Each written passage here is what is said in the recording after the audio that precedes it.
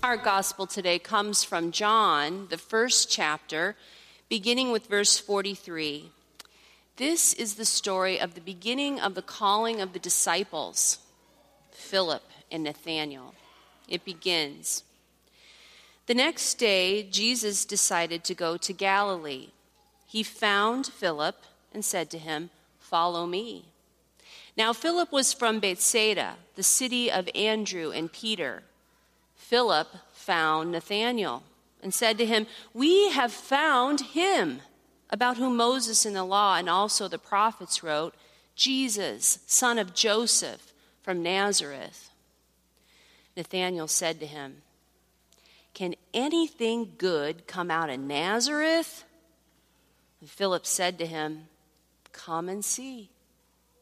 When Jesus saw Nathanael coming toward him, he said of him, "Here is truly an Israelite in whom there is no deceit." Nathanael asked him, "Where did you get to know me?" And Jesus answered, "I saw you under the fig tree before Philip called you." Nathanael replied, "Rabbi, you are the Son of God. You are the King of Israel." Jesus answered, "Do you believe because I told you that I saw you under the fig tree? You will see greater things than those." And he said to him, "Very truly I tell you, you will see heaven opened and the angels of God ascending and descending upon the Son of Man." This is the word of the Lord. Thanks be to God. You may be seated.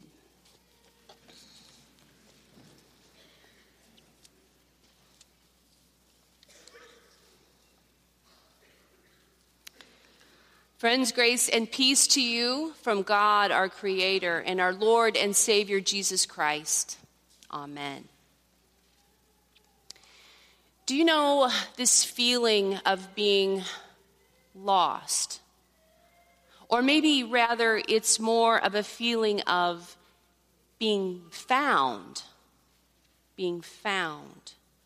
And I'm not necessarily talking about a physical location, like when you aren't sure where you're going and you stop and ask for directions. Being found, something maybe you can't quite do on your own.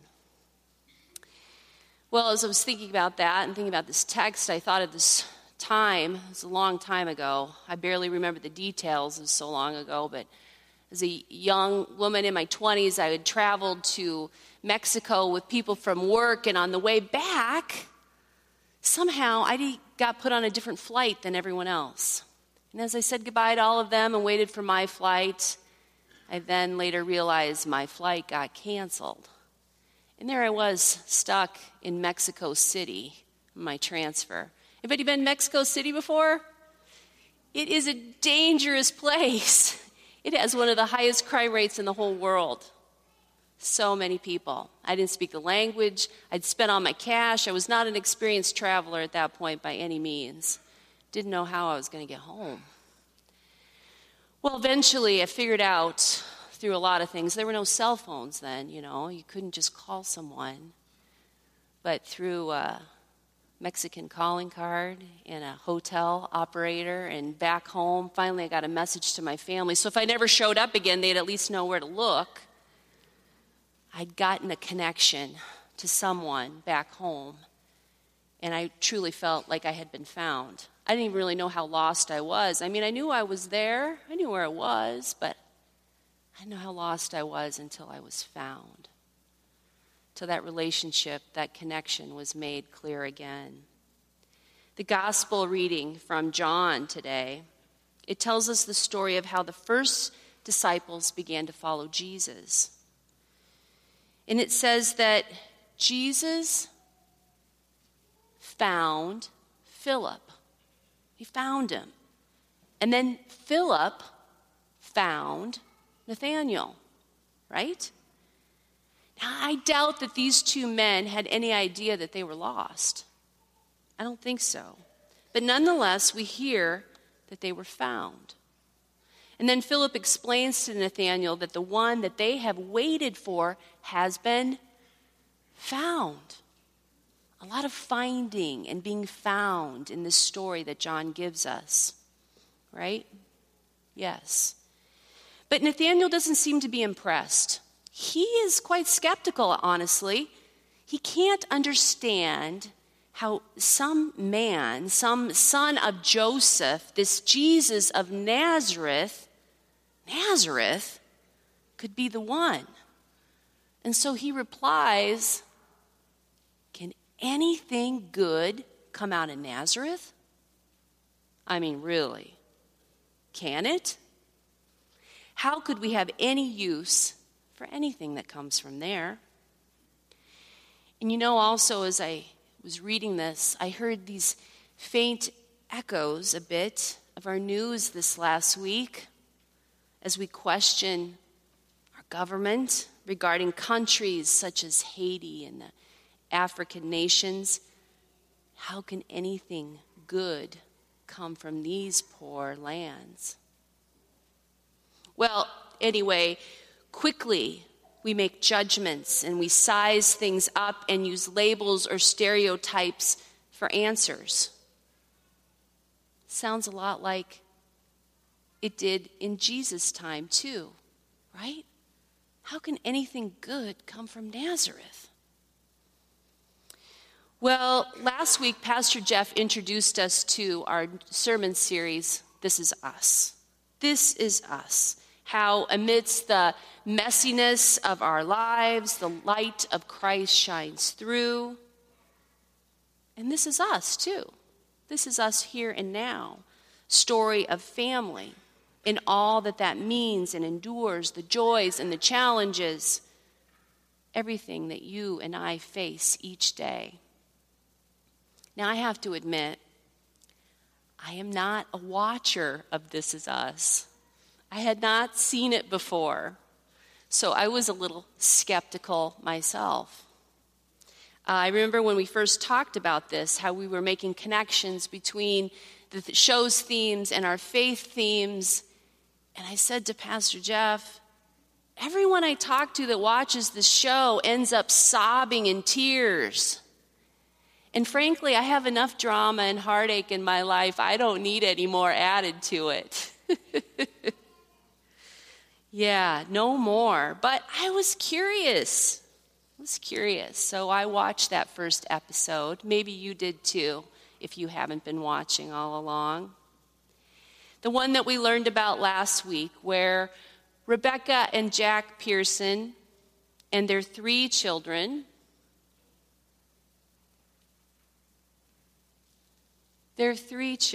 Kate and Kevin and Randall.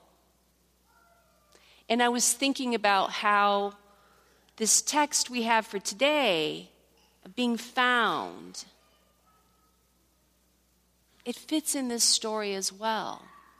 There are common themes. Remember that Randall, the baby boy that was left at the fire station, right?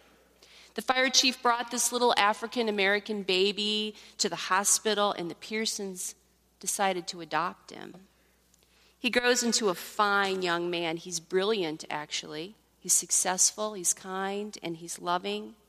He has his own family, but something keeps tugging at him. Pieces that were missing from his story. Who had left him at that fire station? What were the pieces of the beginning of his life? Well, Randall searches to locate his biological father and eventually ends up at the doorstep of William. Now, William lives in the seedy part of town, in a rundown apartment. And William, a former drug addict, has finally gotten clean. But it's very clear that Randall and William live very different lives. And so Randall goes to the door. He's ready to let William have it. He thinks nothing good can come from this man, and I'm just going to let him know about it.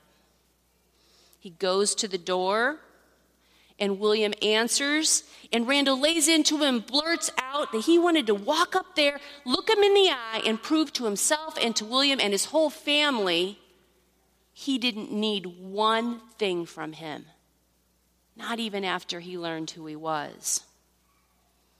And what does William say to him? Well, there's a pause, of course. And he looks at him and he says, do you want to come inside? Do you want to come in? And so he goes in.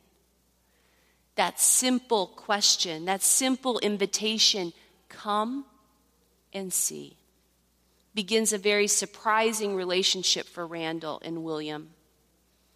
Very surprising to these two unlikely people.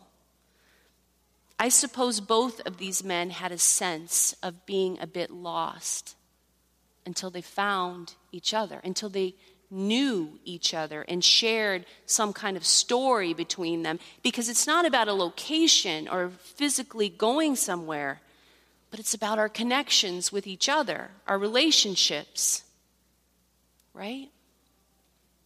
And so sometimes when we aren't expecting much, we're not expecting much. In fact, we're certain there's really nothing of value to be found. Kind of like how Randall felt about William, or maybe how Nathaniel felt about Nazareth and Jesus. It's just then that something amazing, something impossible happens. God steps in and changes our life. This is us, just like we heard last week, whether it's the Hollywood script or it's the Holy Scripture. We are found. And it's about relationships, right? That's what Scripture is. It's God's book for us to reveal God's self to us, about God's relationship with us. Yes. So, that's what Nathaniel was up against. He couldn't believe that the Savior was this man. He couldn't believe anything good could come from this area. Jesus from Nazareth. But how did Philip respond to him? He didn't give him a bunch of reasons. He didn't give him a bunch of logic or personal opinions or justifications. He just said, come and see. He offered an invitation to see for himself. And so Nathanael follows. And as he encounters Jesus, he realizes he's already been found. Already been found. Jesus has already seen him before Nathanael even realized. Jesus already knew him. And Jesus invites him into this relationship to abide with him. What Nathanael saw was that even though he didn't know who Jesus was, he wasn't sure who he was. He didn't have it all figured out.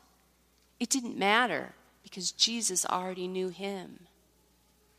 Jesus saw him. And as he approached Jesus, he said, here is truly an Israelite in whom there is no deceit. And Nathanael responded, how do you know me? Like we heard in the psalm, God has known us before we were even born. Jesus said, I saw you sitting under the fig tree. Here's the thing, all of us sitting here today, in one way or another, were given that simple invitation, come and see.